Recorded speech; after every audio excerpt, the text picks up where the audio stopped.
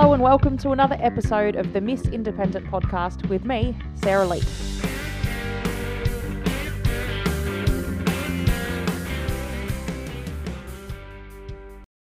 Hello and welcome to episode number 2 of the Miss Independent podcast. This week, I have never been so thrilled about having Fanny Lumsden on the podcast. She's our guest for this second episode, and she has done nothing but give her time and some really great advice for up-and-coming artists, and it has been an absolute pleasure to have had this opportunity to speak with her. A bit of insight into when this episode was recorded. It was recorded back in June, so there may be some past tense things mentioned, and also, believe it or not, Fanny is a country artist that lives in the country, so the reception was not great in some spots, but I've attempted to edit it out, and nonetheless, I believe that this episode will be one of our best yet. So, well, it's the second one, but it'll be really, really good. I promise. I love it. I can't stop listening to it, and I really hope you do too. Please enjoy Fanny Lumsden.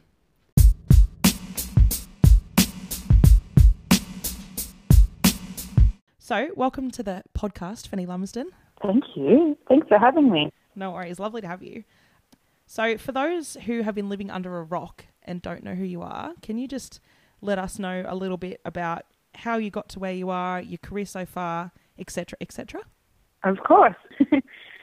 Well, that must be a nice life if you're living under a rock, because it's just, useful. I am a singer-songwriter. I grew up in Western New South Wales on a farm, and I've been playing music kind of my whole life. My family are very musical, and I suppose the music part of my life continued through when I finished school, thinking that I wasn't really into the music thing as a career, and then moved to Sydney after that. I finished that degree, and I just started playing it kind of open mic nights and stuff, and it kind of just slowly built from there, kind of faded. There was definitely no big moments, but it wasn't something that I had plans for. It just kind of evolved into me doing it full time up until now. So yeah, I've been putting music out for about 6 years. I put a little EP out before that, but I've tried to bury that. So, but yeah, the other EP came out about 6 years ago, and then I've put 2 albums out since then. So, yeah, I've been touring and doing lots of bits and pieces and spent a lot of time on the road. When I speak in the we, it's my husband and my business partner and Stanley Freeman. So that became a we kind of part way through that process, which has been amazing. But yeah, that is me. No, and a great team you are too. Thank you. Everything, I think that if you do have any shortcomings, I'm not sure if there are any, but I'm sure Dan would pick the ball up there. And it would definitely help to have someone to bounce ideas off and all that. Oh, yeah, totally. I couldn't do this at the level, at the level of work that we, without him. It's definitely a 2-people job. It's not just me at all. And there's a lot of shortcomings. And the things that, and he is able to pick up at that point, and we balance each other out pretty well, I think. I'm kind of like the one who's like, I have this big picture idea. He's like, this is how we put the pieces together. So yeah. Oh, awesome.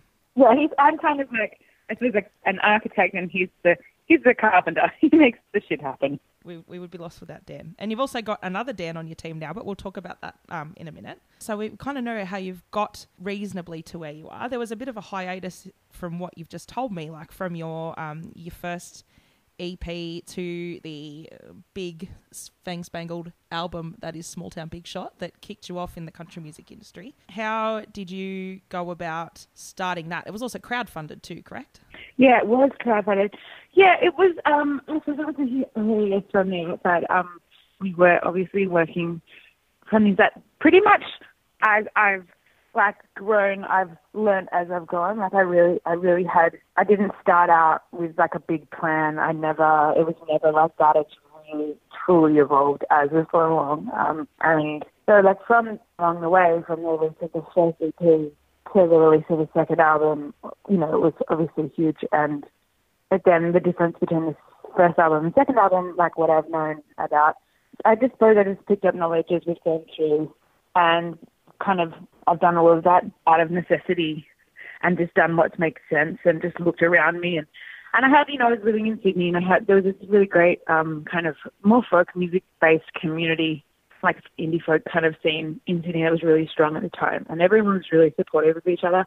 And we kind of all just, and like we had a folk club that we would play out every week, or would have music every week. And so I think that community really helped because we all watched each other and we all helped each other, and we all, you go to that and everyone, like it built the community, which I think is one of the most important things, is that like, working with your people that were there were like, the up and coming people on radio and the up and coming people who were just starting music blogs. And, that kind of, now they're all, working for the big like names of whatever of the industry, but we all started kind of at that point together. So I think that time where it seemed kind of quiet, maybe I was learning a lot, and we were just really I hate to use the word, but seen. And because it was just, we were all just supporting and hanging out and learning. And yes, I think that was really, really helpful for me. And I also had this really great band, the first version of the Thrill Seekers, and we released that first EP together, and they were way more experienced in the industry than I ever was, but I somehow came in and was just like bossing them, just because I think I'm a bossy person, not because of, taught me a lot as well. And then because I didn't know very much, I took a lot of risks. And I think that's been really key, like out throughout our whole career. It's because I was really naive. And so I was like, let's just do that thing. And most people would be like, you can't do that. And I was like, yes, we can, let's just do it. Because I didn't know any better, pretty much. And so that allowed me to take a lot of risks, which was, in hindsight, really, really helpful, and kind of set me up to kind of have the just do the thing and figure out how to do it later. Exactly. And I think too, like from, my tiny little plop of a career so far, and a lot of my peers as well, one of the reasons that we look up to you so much is because you are such like an independent, strong, know what you want kind of, like, it might not be the right thing at the time, but at least you're pushing for it kind of thing. And I think that being a woman in this industry, like the country music industry, I think is quite, in Australia, is quite supportive and stuff, but you really do need to be assertive as a female to try and get things done and have people listen to you. And sometimes that might like cross over into the bitch realm of what people think we might be trying to do or say. Have you got any tips for any maybe young girls out there who are still trying to find their voice but are starting to get that gut feeling of how they want things to be done, or if they think things aren't right? Yeah, absolutely. I think people need to be assertive. And yeah, like you said, it did originally come from me being naive and just not knowing any better and just being like, well, this is what I want, so like, bug you guys. Also having nothing to lose, when you start out is kind of invaluable because, and I think if you keep that feeling like, well, there is nothing to lose because this is mine and I control it, and it's not about like I really hate how when women are assertive or they are showing some kind of strength or leadership, people say, they're a bitch or they're polarizing or blah, blah, blah. I hate that because it's like they don't say that about men. It's like, I think it's really important to just really look at yourself to start with and figure out what you do want to say and what you are going to say. And then if you truly believe that, and it doesn't matter if you send your mind down the track because we all grow and evolve, but if you really believe that, I think it's the most important thing is not to bend on those values. Like, I think that is a natural trait of mine. I'm really contrarian. I'm really like, well, this is what I think. So, yeah. But that doesn't mean I'm not trying to learn from other people. It's just, and I suppose that's something I've tried to learn myself, and that's what I try and grow in the sense that I need to listen and take on advice a little bit more, but then use it in your own way. So I would just say, if you really believe something and you have a gut feeling about it, you're right. That's it. No other reasons. You are right. And there's no right way to do any of the things. There's no path, and there's no, you can't do that because of this, or, there's pros and cons for different things, but if you know best, so believe yourself and back yourself on that. And Yeah, and I think that people like when people know what, if they're really sure about something, people gravitate towards that. And if you're really sure about something, it doesn't really matter how it goes, how it rolls out. If you're like, no, this is the right decision for me right now, no one else is you and no one else knows, any better, to be honest, even if they are however many years in the industry or whatever. So just go for it, I'd say. Exactly. Well said. I think that's another thing that a lot of maybe less experienced artists, especially up and comers, really look up to you for, is that you go for what you want, and you have such a great team. And God, your Instagram stories just show us the behind the scenes of all the work that needs to happen to do the things. It's not just Fanny Lumsden appeared in this magazine and Fanny Lumsden received a golden guitar and Fanny Lumsden received a CMC award. It's like there are all of the things that need to be done as a team around you. And we might go into that too. What was the first version of Team FL that eventuated, and how did that help you from trying to take it on all yourself? Obviously, Dan has been a big part, your husband, but was there anyone else when you first started out that really helped you? Maybe like a publicist or a manager or something like that? So when I first moved to Sydney, I'd recorded a little EP, and I was just kind of doing some little gigs, and then I was just going to do this one show, and then I was going to end. I was going to go and I'd got a job doing stuff in agriculture, and I was like, I'm going to go do that. This has kind of been fun, but that's it. And I think it was the community around me at that time that, I put on, I just put on a show at this venue, expecting no one to come, and then it was packed, and we were like, oh, cool, that was fun. We could do this again. And so the people that were there, so that's my band mates, those thrill seekers, and I had a housemate at the time who was this epic networker, she's amazing. And we all kind of just banded together, I think. I'm just trying to remember, but we kind of just, we would all just talk to people when we were out, and we all just believed that what we were doing was, and we didn't really have a huge agenda, but we just brought, I don't know, I think with the help of them, we could just bring this great energy. And so that was kind of the first version of my team, I suppose, was my peers around me, and people that were just giving up their time. It was quite amazing. The first Country Halls tour we did in 2012, everybody, I didn't know it. None of us had any clue what we were doing. There was I was just well, we'll put on events. What do you need for an event? Logically, honestly, I was all right, well, I'll just call the hall. And they were cool, let's make it a fundraiser. All right, will you call Blazer? They're I would just call these people, and then Dan was well, I can make a poster. I'll just Google how to use Photoshop. And pretty much, I'm not kidding. And now he's fully fledged graphic designer.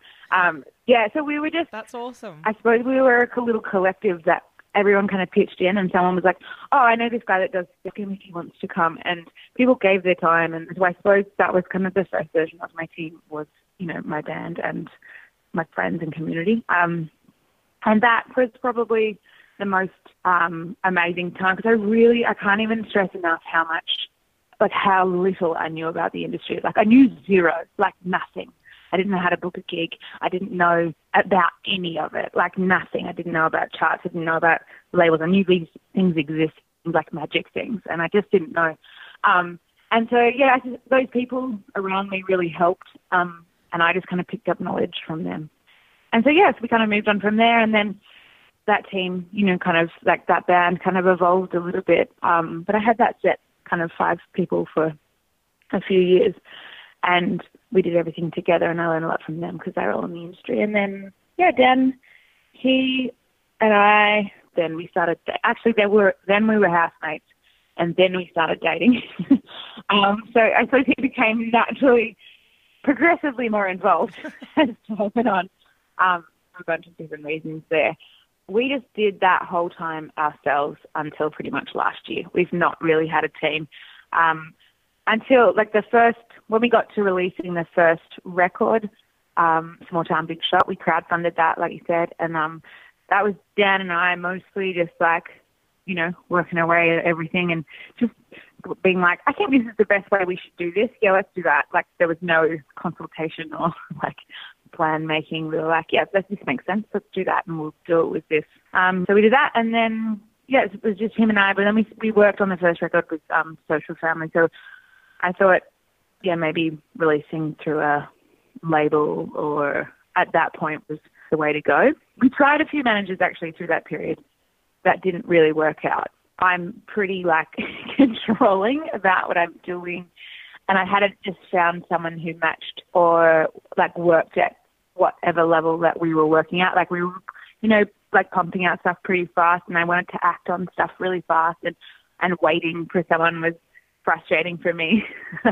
And just personalities and different points in the industry, they just didn't work out. So we tried two different kind of managers, and I'm sure they were great for other people, but it just didn't work out for us. And then we have kind of worked with Social Family, who we had just a distribution deal with on purpose. I chose to do that because I didn't want a license deal. I just wanted to keep control of everything and not sign anything away at that point, because we'd fundraised everything anyway through crowdfunding. Mm-hmm. So I didn't see any point in, I didn't see the value of them giving me, taking away my control and then blah, blah, blah, blah. But they were great for that first record, to be honest. I learned a lot through that process just by working with them. They were a very different version of a record label to what they are now, even that I loved working with. And yeah, so that was really a really interesting process.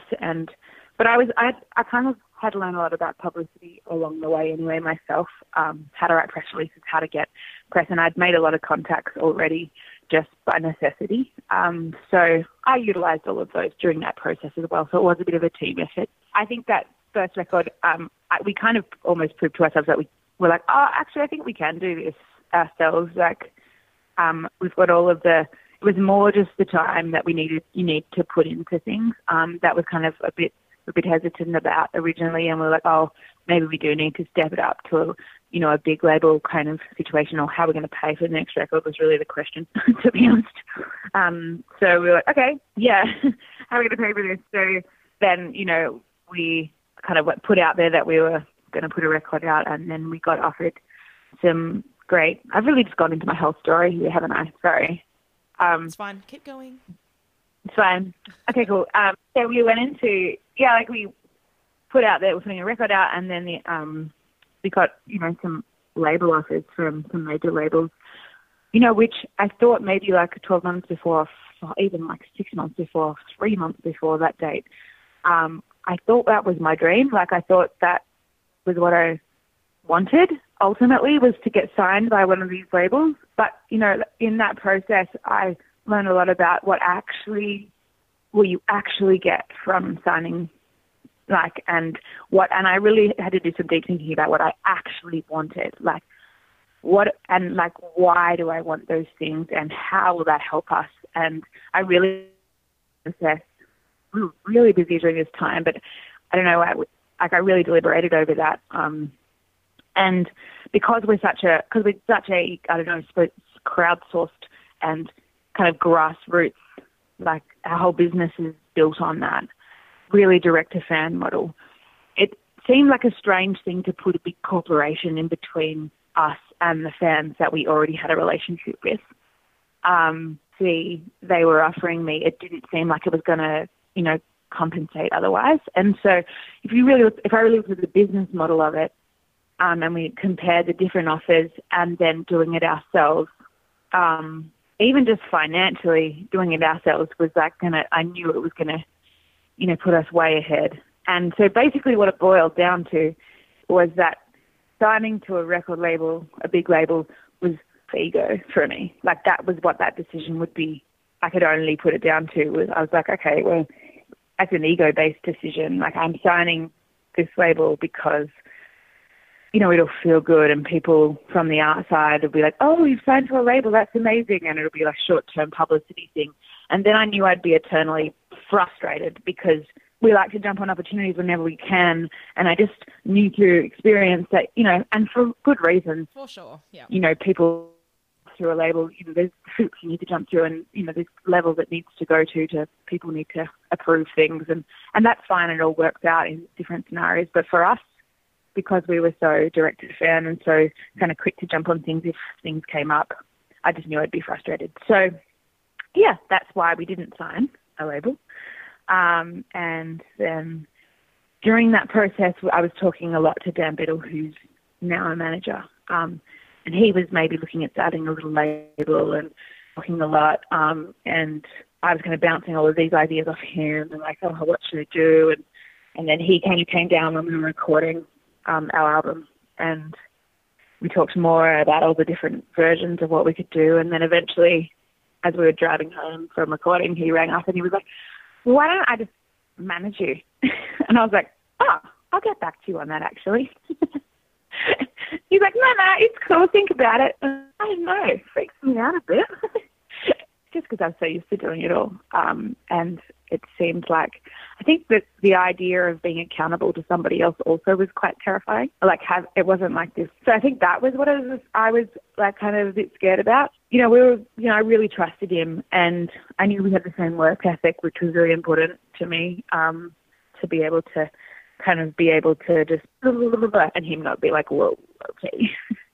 Because he's exactly the same. So yeah, so we started working together, and then that's kind of been how that's worked ever since. So it's the two Dans and I, and we are a team pretty much. We all still, we all still work on everything together, the three of us, and we all just have elements that we kind of take control of. There's no rules. He's amazing. Like, he doesn't really have an ego, which can get in the road sometimes when you're working with people. So like if I get a gig and he'd been working on it, he's like, oh, that's fine, great, we got it. Like, that's the end goal. Like, awesome. So like, let's move forward. So there's no kind of, finicky business with that kind of stuff. It's just like, we're all very open and honest with each other, and we all just try and do what's best for all of us combined. So yeah, it's good. That's awesome. That was long. Sorry. No, you're right. It's been a long process, and I think staying true to it has been a long process. How you started is just such a credit to you. Like you say, like signing. If you look at these days, which leads us kind of into like some other points I want to touch on, but just what a record label can offer now as opposed to 20 years ago is totally different. Like, the playing field's changed incredibly, and I just think like you can make your dollar work for $1.50 or $2 or $10 depending on the thing, but then they can't offer you a full dollar. They're offering you maybe 60 or 70 cents just because their 20 cents. because their priority is just so different. I'm an optimist, which is probably going to get me in a lot of trouble. Even if they have your best interests at heart and stuff, it's a business thing, and at the end of the day, that's what this is, which I think is what gets a lot of people in a bit of trouble, just from being creative and then just getting eaten alive as soon as you get into the real world, I suppose. And that's something that I think a lot of up-and-comers have to realise. You can, if you're not strong with those points, you can get a team, but I just think you're just a very good example of someone who has learnt how to navigate through trial and error, and you've really stuck to what you believe in. And I just really hope that you and Dan and other Dan get to like sit back sometimes and celebrate the fact that, you know what, we've done this, and we've had all this success, and it's just purely from your hard work. There's no luck. It's just good stuff and good work ethic. So credit to you. Yeah, thank you. I think that is there's a couple of things in like nobody cares as much as you do about this, and I think that's really wise to remember. Like nobody's going to put as much work in as you are. So having knowledge and having understanding and not just relying on other people. Like, it's good to trust people and have a team and like have people around you, but like nobody cares as much as you do. So it's empowering to have all of that knowledge around you. And yeah, sometimes I really do have enjoyed that process of like sitting back and being like, oh, we got this, like this last record we did have goals and different things, and one thing we wanted to do was have it chart well in its first week if we could. It's not the end goal, but like ultimately, that was one of our mini goals. And when it came in like at the highest selling country album for that week and the only independent one for the whole year, I was like, we were able to sit back and be like, you know what?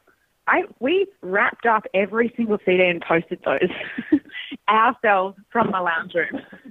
Like, we didn't sleep for a week because we were posting things.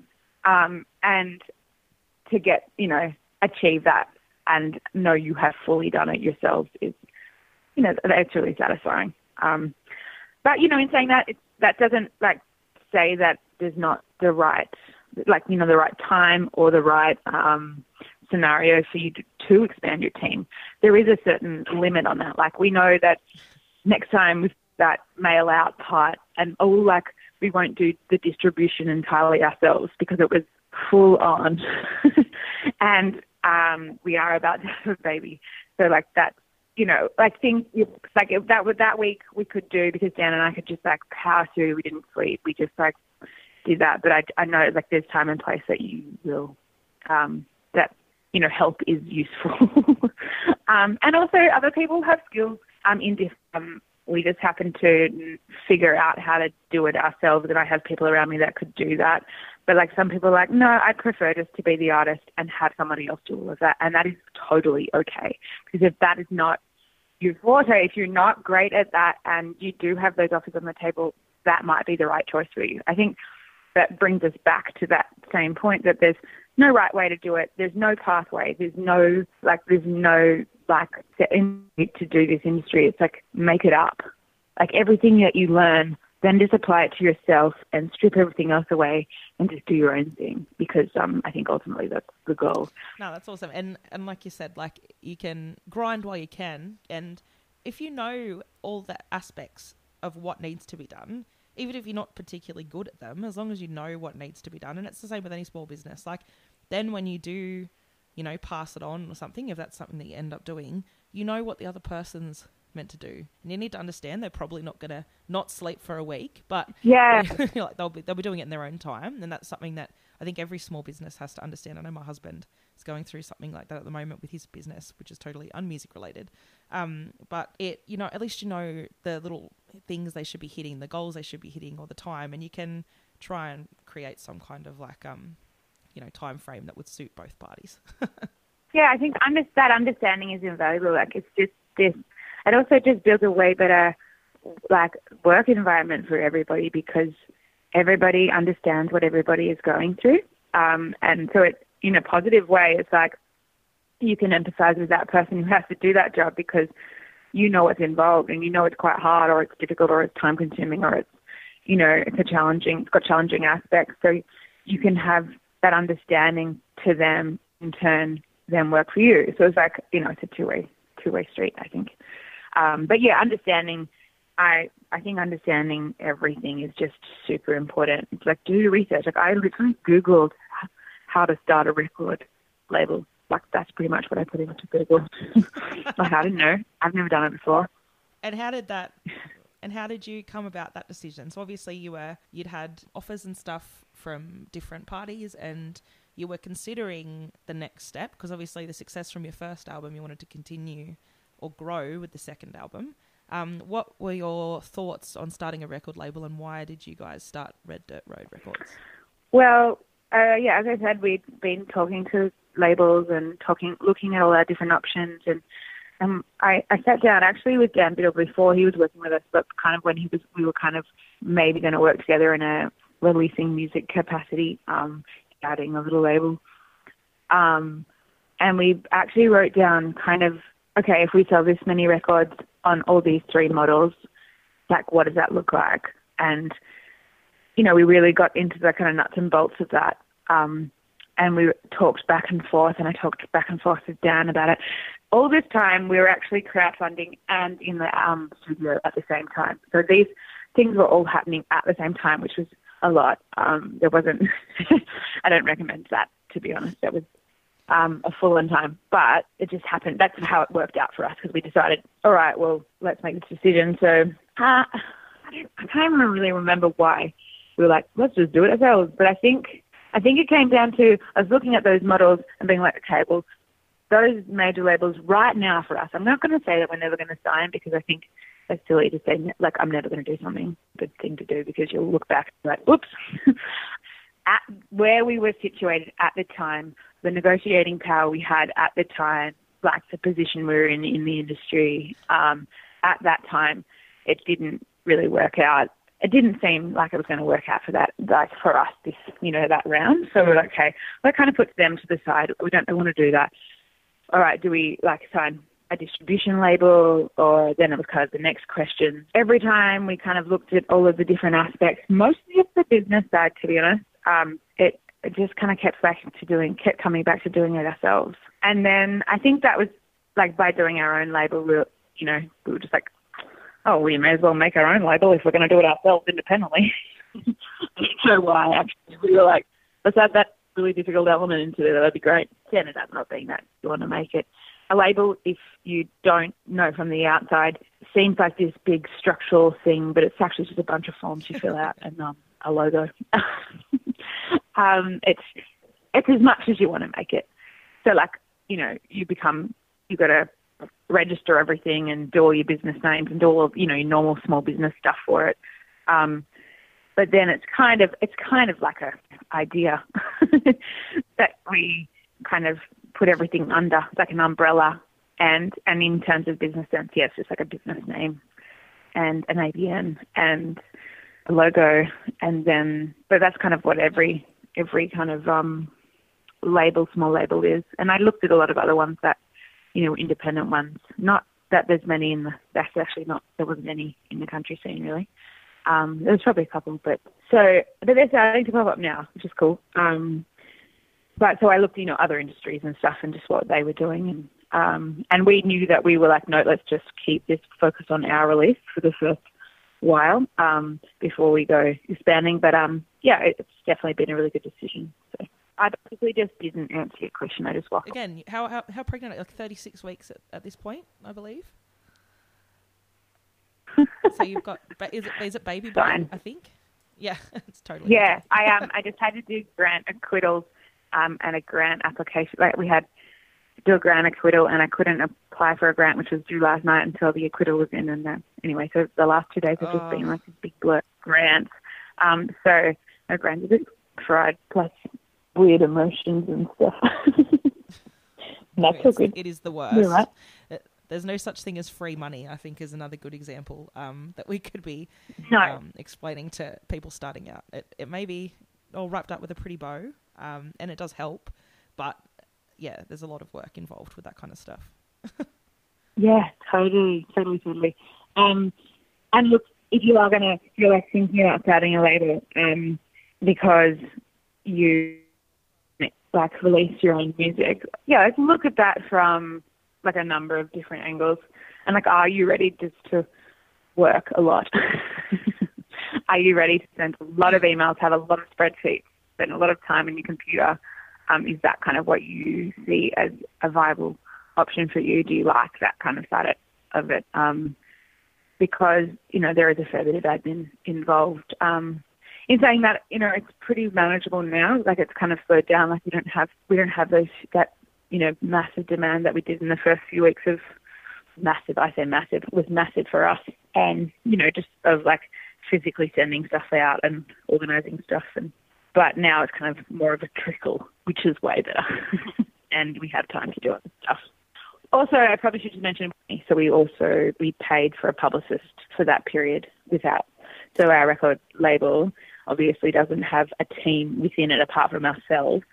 And one of the elements I knew that I wanted a lot out of, but didn't have the time or energy to do, is because we were doing all this other stuff. There's publicity, so it's like we have to pay a publicist. Like, that's something we're going to do. So we did that, and that was a really great choice. It's very expensive, and we paid them for 5 months for the record, and it was really expensive, but it was really good. Like, they were amazing, and I would recommend, before someone goes, oh, I need a label, oh, I need a manager, maybe just like look at what you're doing and look at what your release is, and or look at what your plan is. And if you're just trying to, if you're, a little bit more awareness of the industry yourself, and you have like a single and a clip, and I think we've talked about this before, maybe employ a publicist. And you don't need to employ the most expensive publicist. There's a huge range of them as well of what they deliver and what they can do for you. But that is a good step for a first team person, I think. And it's a short-term contract-based thing as well, so you're not locking into anything. It just helps kind of build your understanding of that as well. For sure. And if you get the right publicist, I think, you know, they're not necessarily going to give you all the answers, but they're definitely a good person to bounce ideas off and get, like, just maybe even that bit of a more inside knowledge of how things work if you don't fully understand all that. Did they cover all your radio stuff as well, or just your press? They did. Yeah, they did everything. They did, tour and album and, radio. And we did, so knowing about all the different organisations is really key as well, I think, if you're an independent artist. So, you know, obviously, you must, like, already sent it to, like, AFMA and AMCOS, PPCA, and then AIR IT. So, like, that's AMRAP and AIR IT for independent artists. That sends your, it's like a platform, and you can upload your songs. You've got to kind of apply and show that you're serious about what you're doing. And then that services community radio. So I think that's a key thing for people to start with as well, and you can do that yourself. We did that. We uploaded everything to AMRAP ourselves, AIR IT.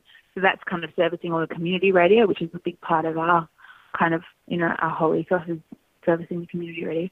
And then there's another program called Play MPE, which is the commercial radio, and you have to pay for that. Service your song out to radio as well. So we did those two things. So we had the song out and available, but then the publicists, they then, you know, chase up the radio interviews and chase up all the rest. Awesome. And I've only just started using Play MP myself after a couple of different things, and can I just say, like, I think it's worth the money, and it's what all the labels use. And if you're going to be using, like, that's where they get all their music, all the bigger radio stations get their music from all the big signed artists. So you definitely stand out a bit more that way. Yeah, totally. I think but I think you don't need to do it if you're like done not much, and you don't have to start there. Like, you don't have to fork out money. I think it's like another really big thing that I find kind of mind blowing is, like, someone is starting out and, like, they pay $5,000 to get a film clip made, and then they pay like $5,000 for a publicist, and they pay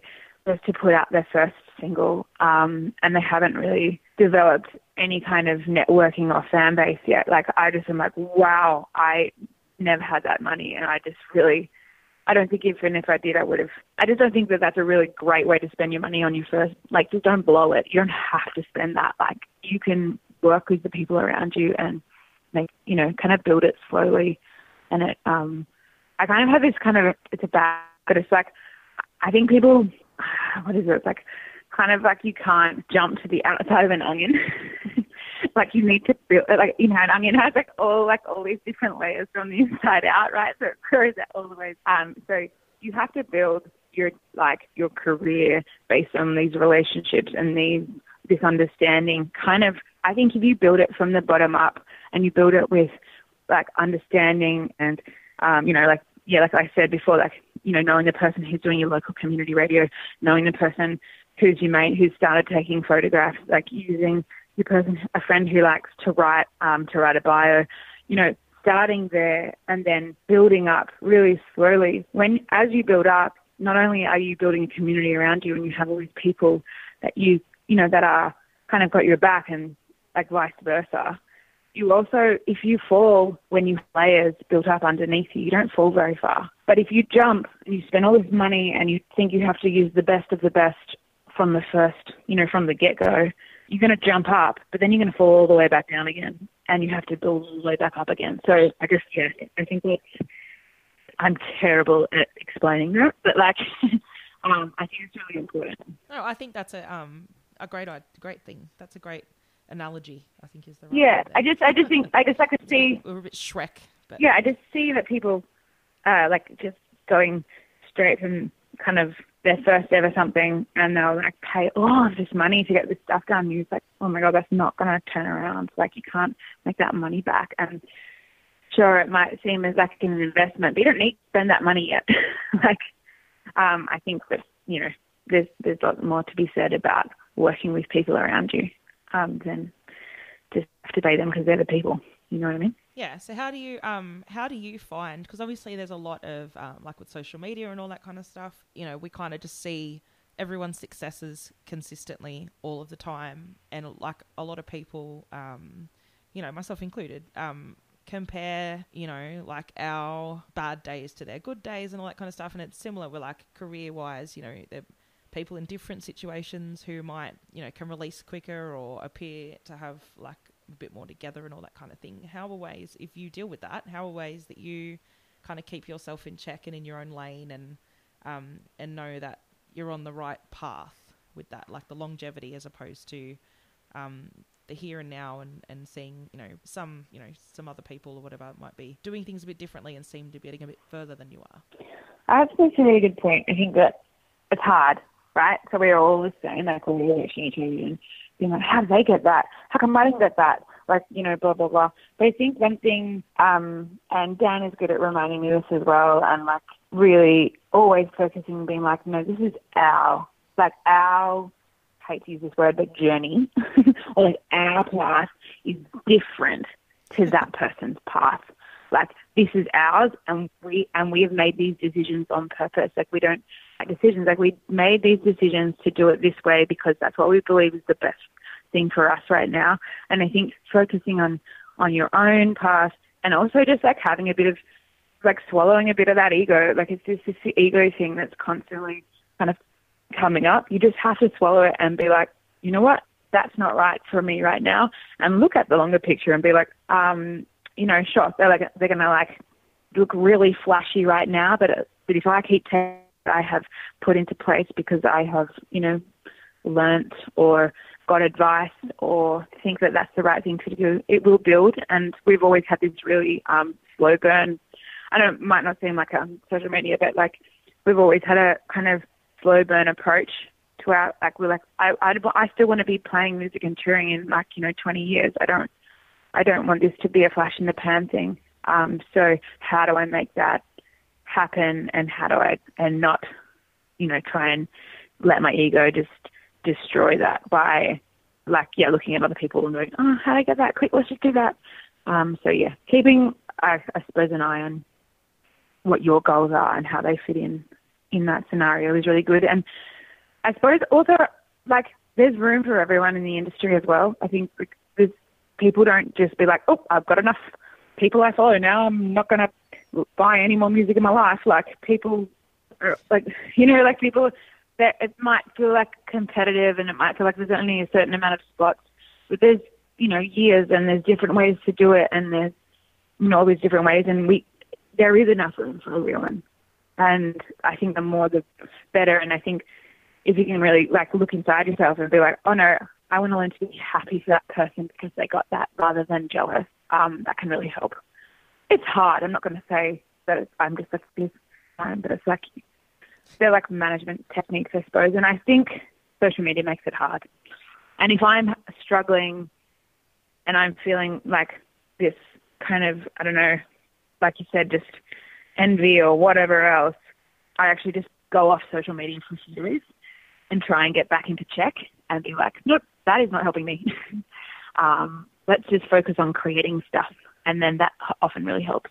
Like make a plan for yourself. Yeah, that seems like it's been my biggest management technique, is just going off socials for a little bit and creating stuff. And how do you manage, because you're so business orientated, and it's very, you've written the songs, you've recorded the songs, and then it's just like business mode, booking tours, like making sure that all of the things work. How do you manage your, like, have you got a way that you do it, or is it just like a haphazard kind of managing creative time, like for songwriting and all that kind of thing? Because at the end of the day, deep down, we all are creatives. How do you manage that in your business time? It's changing a lot, I think, as time goes on for me. Like, I used to just haphazardly do it all at once. Like, I would be writing an email, my guitar would be sitting right next to me, and I'd pick it up and then I'd just write a song then I'd go back to the email. It was kind of like all over the shop, and that worked. There was a time where I had to be like left brain, right brain. Like, I was very much just like kind of all happening at once. But now, to be honest, over the last probably 12 months, I've probably written the least I have ever. because the business side has taken so much more of my time. So now I'm trying to make concerted efforts to actually have more just like playing and writing and creative time. So I'm actually designating time to that now. And a few months when we're not on the road and traveling so much, I'm going to be doing that. Obviously, it helps that I have Dan because he'll make dinner and I'll go and play a little bit or something like that. But and then there's also this other thing that's like this balance thing, which is terrible. But it's like I find it. So I would sometimes be feeling guilty if I'm playing the guitar instead of getting the business side of stuff done. And that's like such a terrible trap to fall into, but it's pretty cool. So trying to be like, no, this is, without the songs, there's nothing. So that's kind of really important. Oh, of course, yeah. Yeah. So, I don't know. I don't have any magic answers for that, but I am starting to put specific time aside and be like, all right, for the next 2 hours, I'm putting all devices away. I'm not having computer or email or phone or anything near me, and I use a book and pen still. So, like, old school. Yes. Yeah. But I think you have to just find what works best for you. Like if you can just fit 5 minutes of writing in, great. Fit 5 minutes in. If you can put a chunk aside of time, which I'm sure will change once I have a small crying human that I have to keep alive. But well, I think you become moment. better. Apparently, people become better at time management when that kind of thing happens because there is no time to fluff about. Not that you guys would fluff about, I think. But you can start working just things. Your time priorities change totally. So I think that I'm trying to make a concerted effort to dedicate more creative time, and just allow that, I think, and not feel like it's being indulgent because it's obviously not when your career's at Penn. That's exactly right. And I think, and songwriting is a skill too. And another thing, like I'm even trying to tell myself, because I'm a similar spot, like I've been doing a lot of things and not writing songs, and writing songs is something that makes me feel really good and something that I really enjoy. So I've really got to like try and not judge myself too hard on the, like, oh, I haven't written in so long, oh my God, or I've tried to write a song and it hasn't worked. And not just being like, oh my God, I've got a block, and stressing yourself out that way. Just to, like you say, set aside a bit of time and just letting things happen, because all in good time. I think that's important. I think this is no pressure. I've never put pressure on myself with songs. If I've started writing and then I'm like, oh, I don't want to do this, I just won't. And I've never really forced myself to do that because I think you need to be in the right frame of mind, otherwise you write shit things. But there's a lot of different techniques. Songwriting is a whole other thing. So yep. So like sometimes you do need to just sit down and finish that song. But I think just like you said, just working out whatever fits best for you, but not feeling guilty about it and not putting pressure on yourself as well. I think because that's never going to work. No, definitely. But creatively, like creative time. So what about so you do this little thing that's now not so little called the Country Halls Tour. How did you start out booking gigs and all that kind of thing and finding what works for you to your now magnificent touring extravaganza that you guys do? It was a very happy accident that happened over time. So I think everything pretty much out of our career started out of necessity, like lack of resources, no money, not having an agent, it's like all because like literally everything I think until now has happened because like we haven't had those magic like things that just get you gigs or whatever else. Like, and I was playing in the more indie kind of scene, and I don't know, I just found it hard to deal with some venue owners, and I was kind of just finding that frustrating. But we were still doing that, playing in different venues, accidentally, and I never ever had a plan for it. There was never a business plan. There was never a goal. It was just like it started off with one weekend and 3 halls in 2012, raising money for Blaze Aid, where, like I said, all my team, who were my band and kind of friends of friends, everyone donated their time, and we all just went out and had no idea what we were doing and just put on gigs in these little halls because they hadn't come from the country. I know how to communicate with, certain ways to communicate with regional audiences and like the people organising it. That is really hard to articulate. It's not just about ringing out and saying, can I use your hall? And then being like, aren't you guys lucky that we brought you this show? Like, that attitude is never going to work. So I feel like having kind of, I suppose, a bit of all that insight really helped in the show, because I can understanding the culture and of that kind of stuff for regional. So yeah, we just put in 3 shows. They went surprisingly well. We had full halls, and they were like, oh, this is fun. And everyone was coming up to us saying, oh, you should see this hall. Oh, come and play at this hall, that tour. And so I was like, okay, well, next year maybe we'll do it again. So the next year we did 3 more halls, and same kind of thing. You learn a bit as you go. And then the next year it went to 5, and then the year after that I think it's been an album tour, first album tour, and I think we did 12 or something, or 13. But yeah, so it kind of just, it started going, it was just literally this really, dare I say it, organic process that built from just doing a few, people word of mouth spreading, to the point where I think that was 3rd or 4th year from me saying, hey, like, we did this thing, we could bring it to your hall, to me putting just applications out on my Facebook page and having halls apply. So that's kind of where it's at now. It's grown from that point to now we do, like we have a form on our website, and all the applications come in, and I work through them all, and we try and do as many as we can, and we just did 34 this last year, which, look, it hasn't been easy. It's been a huge learning curve the whole time, and but, we're getting there chip by like a little bit, and not sleeping very much. Because I feel like there's 2 ways to tour. Like, you actually are on the road doing things, or you put up 3 tour dates and it's a massive tour. Yeah.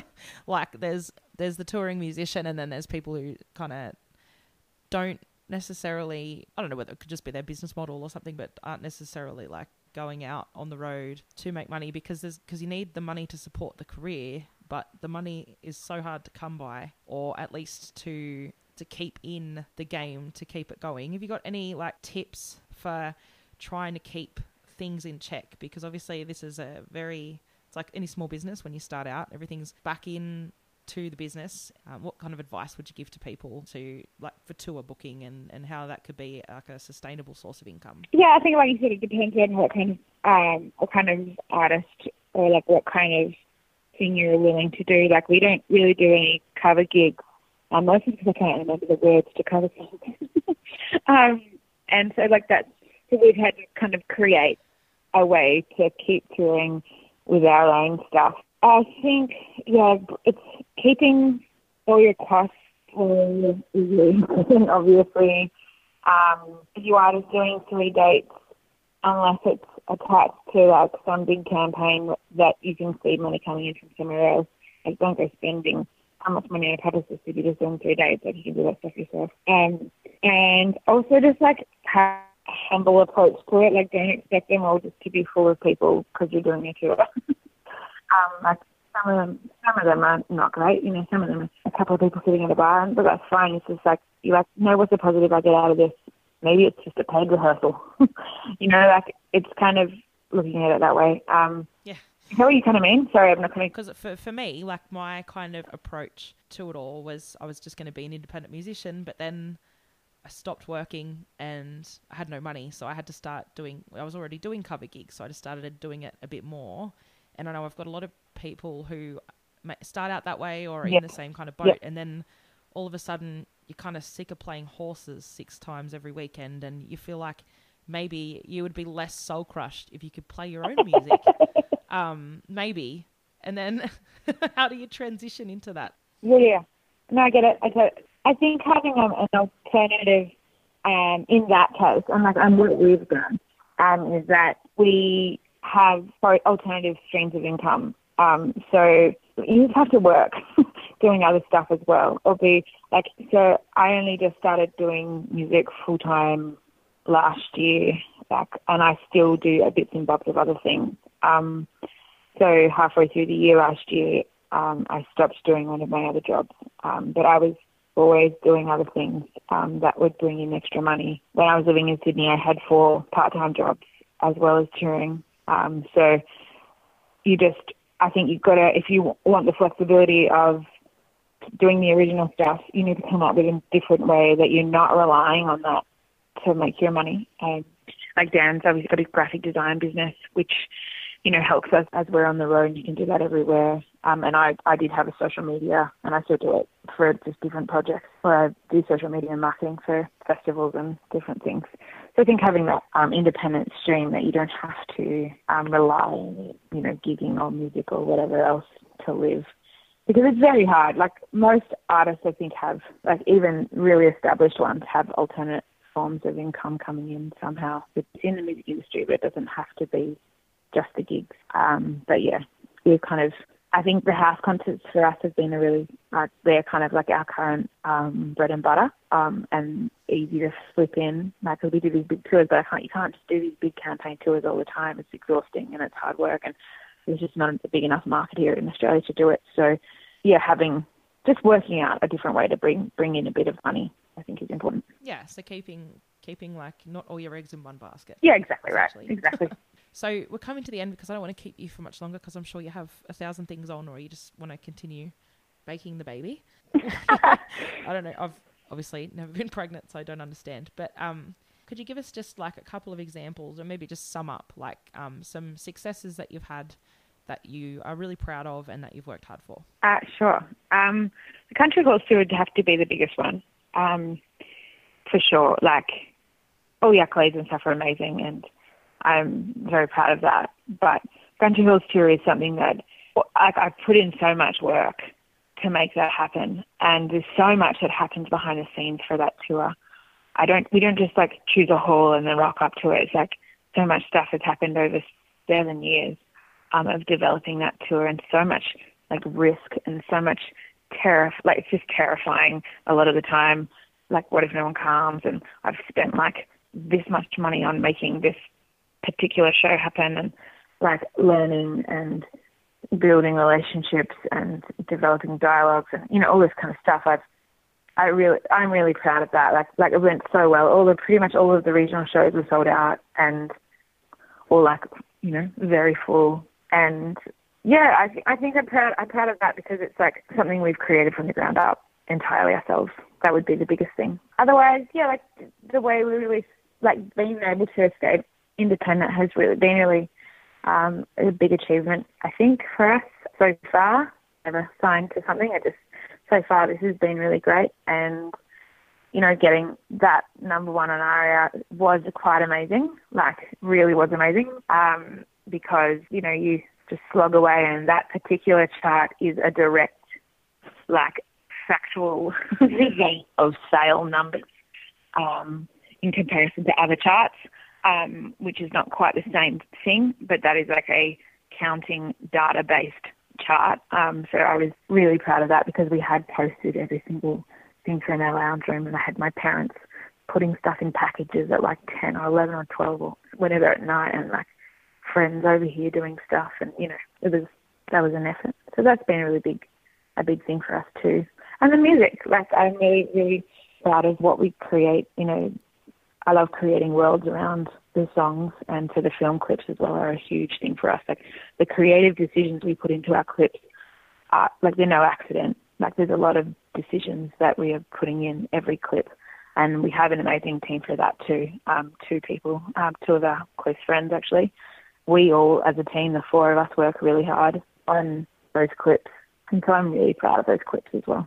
So, yeah. And they've kind of like been number one on CMC too, like consecutively, I'm pretty sure. So yeah, they're obviously everyone else is digging it. Have. Oh God. I know, it's amazing. Like, because I thought when the first one, we put Soapbox out, the first single of our first record, it entered the chart at 48, and I was like, yes, we've peaked. And I never saw the support coming from that side of the industry, both the business side of the industry and the fan base. I never saw the support. I thought that wouldn't happen. So that was a massive surprise when that song did so well. And then it's been invaluable actually. And we just love creating film clips, and like I said, I can't stress enough how much energy and like thought we put into creating them. Yeah, that is a really it's really satisfying. And it was, pretty amazing winning the awards for those particular things, because it is like this nod from your peers, I think, those awards. Like, they're industry voted, and then CMC as a fan voted. So having that support was pretty amazing as well, I'm not going to lie. No, that's awesome and well deserved. Oh, and the ARIA as well, that nomination was pretty amazing. Yeah, that was actually mind-blowing. Like, I cried my eyes out when I found out about it. So, that was a mind-blowing experience. No, it's really, really, really good. And we're all behind you too. Like, obviously, everyone loves Fanny. No. So what about, like, maybe touch on, I don't even like to call them failures, because I feel like you learn when something doesn't work out the way that you thought it would, but maybe some problems that you've faced, like how you've overcome them, or like processes you've used to not let them get you down too much and all that kind of stuff. Yeah, I suppose having, when you are so like pig-headed about stuff, and you do thoroughly believe that what you're doing, and coming to a roadblock and someone being like, no, you can't do that. I found that hard to deal with, because I'm like, why not? I don't understand.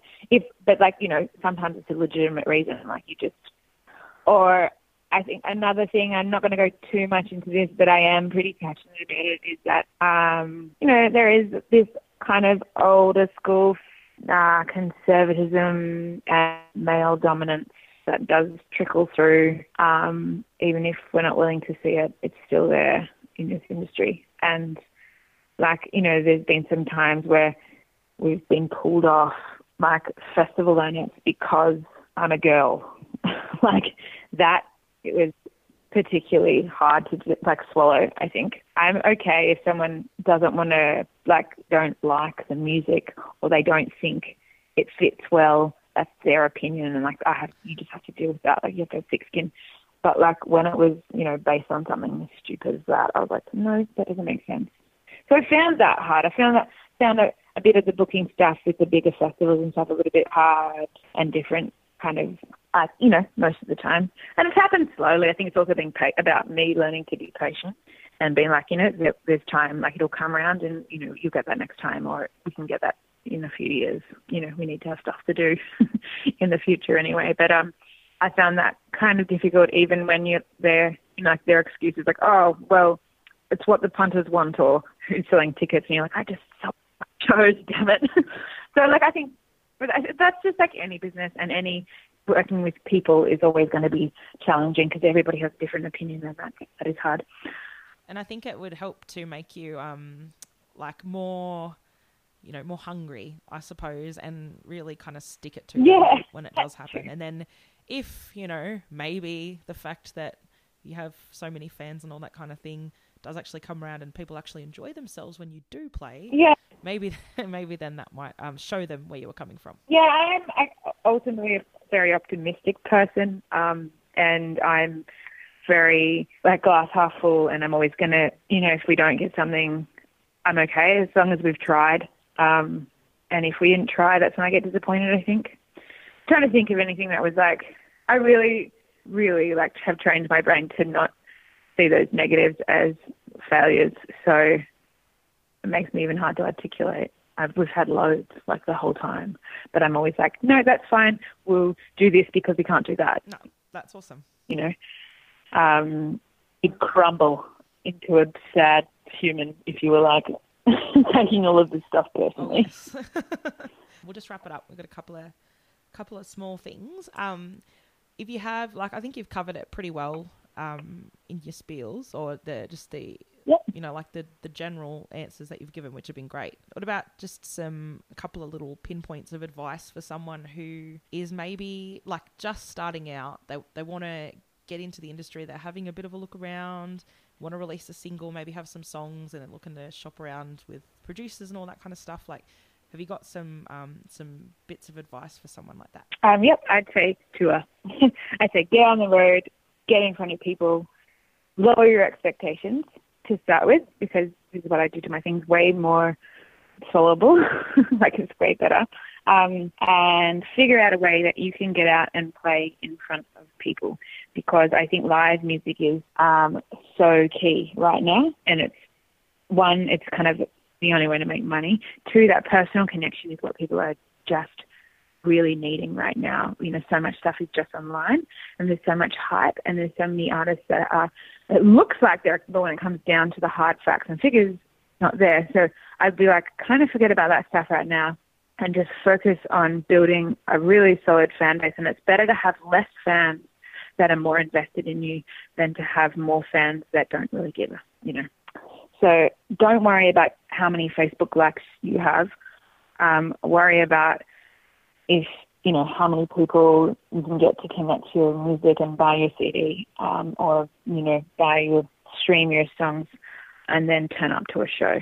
So I'd just be like, get out there, meet the people, face value, and then that will hopefully in turn allow your platform to build all the rest upon that. So it kind of comes down to that ego thing.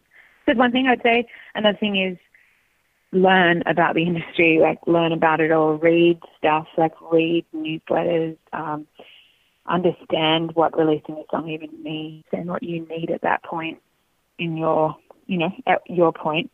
And then I think the other thing is just figure out what you want, what you truly want. Like, if you really love songwriting, but you don't love performing, don't take my first piece of advice. Just and recording them and sending them out to people or putting just up on a like YouTube or a SoundCloud or something. Like, just write a lot more. Or you love just performing and you don't really love writing, or you're not really great at it. Start working with other people, start just performing. Like, there's a place for everyone, and I think it comes from understanding and to knowing what your strengths are and what you really want. And it's okay. You don't have to be a singer-songwriter. Not everybody has to be a singer-songwriter. Like, you don't have to be able to write a song. Like, it's okay. And I think that's important. Someone who might be a couple of singles in, maybe looking to release an album, or, you know, like maybe they've just done their first project and they're looking for something else, and they're in it. They've kind of got some traction and stuff, but they're just looking for that extra push to get to the next little step in the hill. What would you say to them? I would say just been doing. Like, obviously you've created something, you've started working on stuff that you're proud of, you have songs that you are obviously connecting with people. I would say don't rush into that album, because I think a lot of people rush into their first album too quickly. I was 28 when I released my first album, and I'm so glad I waited, because by the time I got to that time, so that really helped. And like, go to each other's shows. I think building that community like helps so much, and genuinely support each other. Because when you have genuine support of each other, when you are at the point of, you know, releasing and creating, everyone, you know, helps lift you up. So you lift each other up. So I would just say, you know, but if you're like, maybe an album is the next thing. Don't be like, okay, I need to put an album out in September and it's like July. Be like, okay, how do I start this process? And how much time do I need? Like, maybe I need 2 years. And then in that 2 years, you're going to grow so much anyway, because you're going to be working on this process. So does that help? I don't think that was very helpful. No, it's great. I think essentially everyone's just after reassurance in one way or another. And yeah, I think information, it's better. There's no right way as well. There's no right way to do it. Like, break all the rules. I think that's a key thing, is like everything everyone tells you, take it on board and then do something different. Because there's no rules. It's like, if you're just really, I think, be considered about stuff. Like, don't just do it because you think that's what you're meant to do. Just be considered about how you do things. And maybe you're an amazing writer and like release a novel with your album. Something that's like a little bit interesting, and like look at it a different way, and you know how you are going to speak out differently, and they can connect with people. I think is a good way to do it. And yeah, there are steps in helping get a team together, but the industry knows who everyone is. I think this is the thing that I've learned, is that the industry will know that you're all there. Like, the industry will see you, they can see what's happening. And waiting for them to come to you, I think, is a really powerful thing because you have the power of negotiation and stuff. Putting yourself out there is important, obviously, so including, you know, those people in your newsletters or in your whatever, or like, you know, becoming friends with them and stuff is important. But until they see, like, the industry is too busy and under-resourced to just see you once at a gig and then sign them, you know, and they become a massive star. That does not happen, or it happens like once in a million now. So they all know you're there. So just keep doing what you do really well, and that will, you know, they'll see that, and that can turn into, you know, all sorts of things. Where can people find you? Like, if they want to follow along, or maybe get in contact, or come to a show, buy an album, which I strongly suggest. Where can we find you, like, on social media and all that stuff? Yeah, so just so Fanny Lumsden, like on Facebook and Instagram, and Twitter. If I remember to open Twitter, and or you can, you know, go to my website, which is fannylumsden.net, and an email, and, like, you know, we can chat, or we can do, like, I don't know, all sorts of different options there. I'd love to hear from you, and I'm more than happy to share any knowledge that I have gained, because, you know, it's a big bad world, and we should all be in this together. Totally, and that's what the podcast is about, and that's why you were one of the very first people I wanted to interview, because I just think you're such a good example of hard work and how things can happen if you put the work in. Awesome. Well, thank you so much. No, thank you, Fanny. Thanks very much for joining us.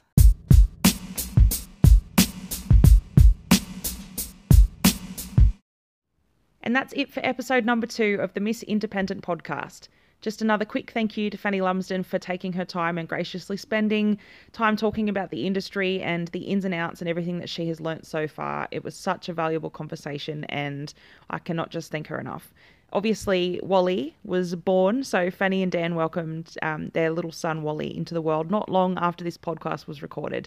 So it's great to have that news and to have him filling up my Instagram feed of really, really cute baby photos. It's taking away from all of the other things that are going on, I think, at the moment. But nonetheless, if you would like to follow Fanny Lumsden, as she mentioned on social media, you can find her at Fanny Lumsden at Instagram, Facebook and Twitter. And also, if you'd like to follow along with the podcast, you can find us at Miss Independent Co. All one word, Instagram and Facebook, and also on Twitter, but it's spelt a bit different, and I'm sure you'll just work it out because we're all tech savvy these days, aren't we? Thank you very much again, and I will catch you next time. I'm Sarah Leet.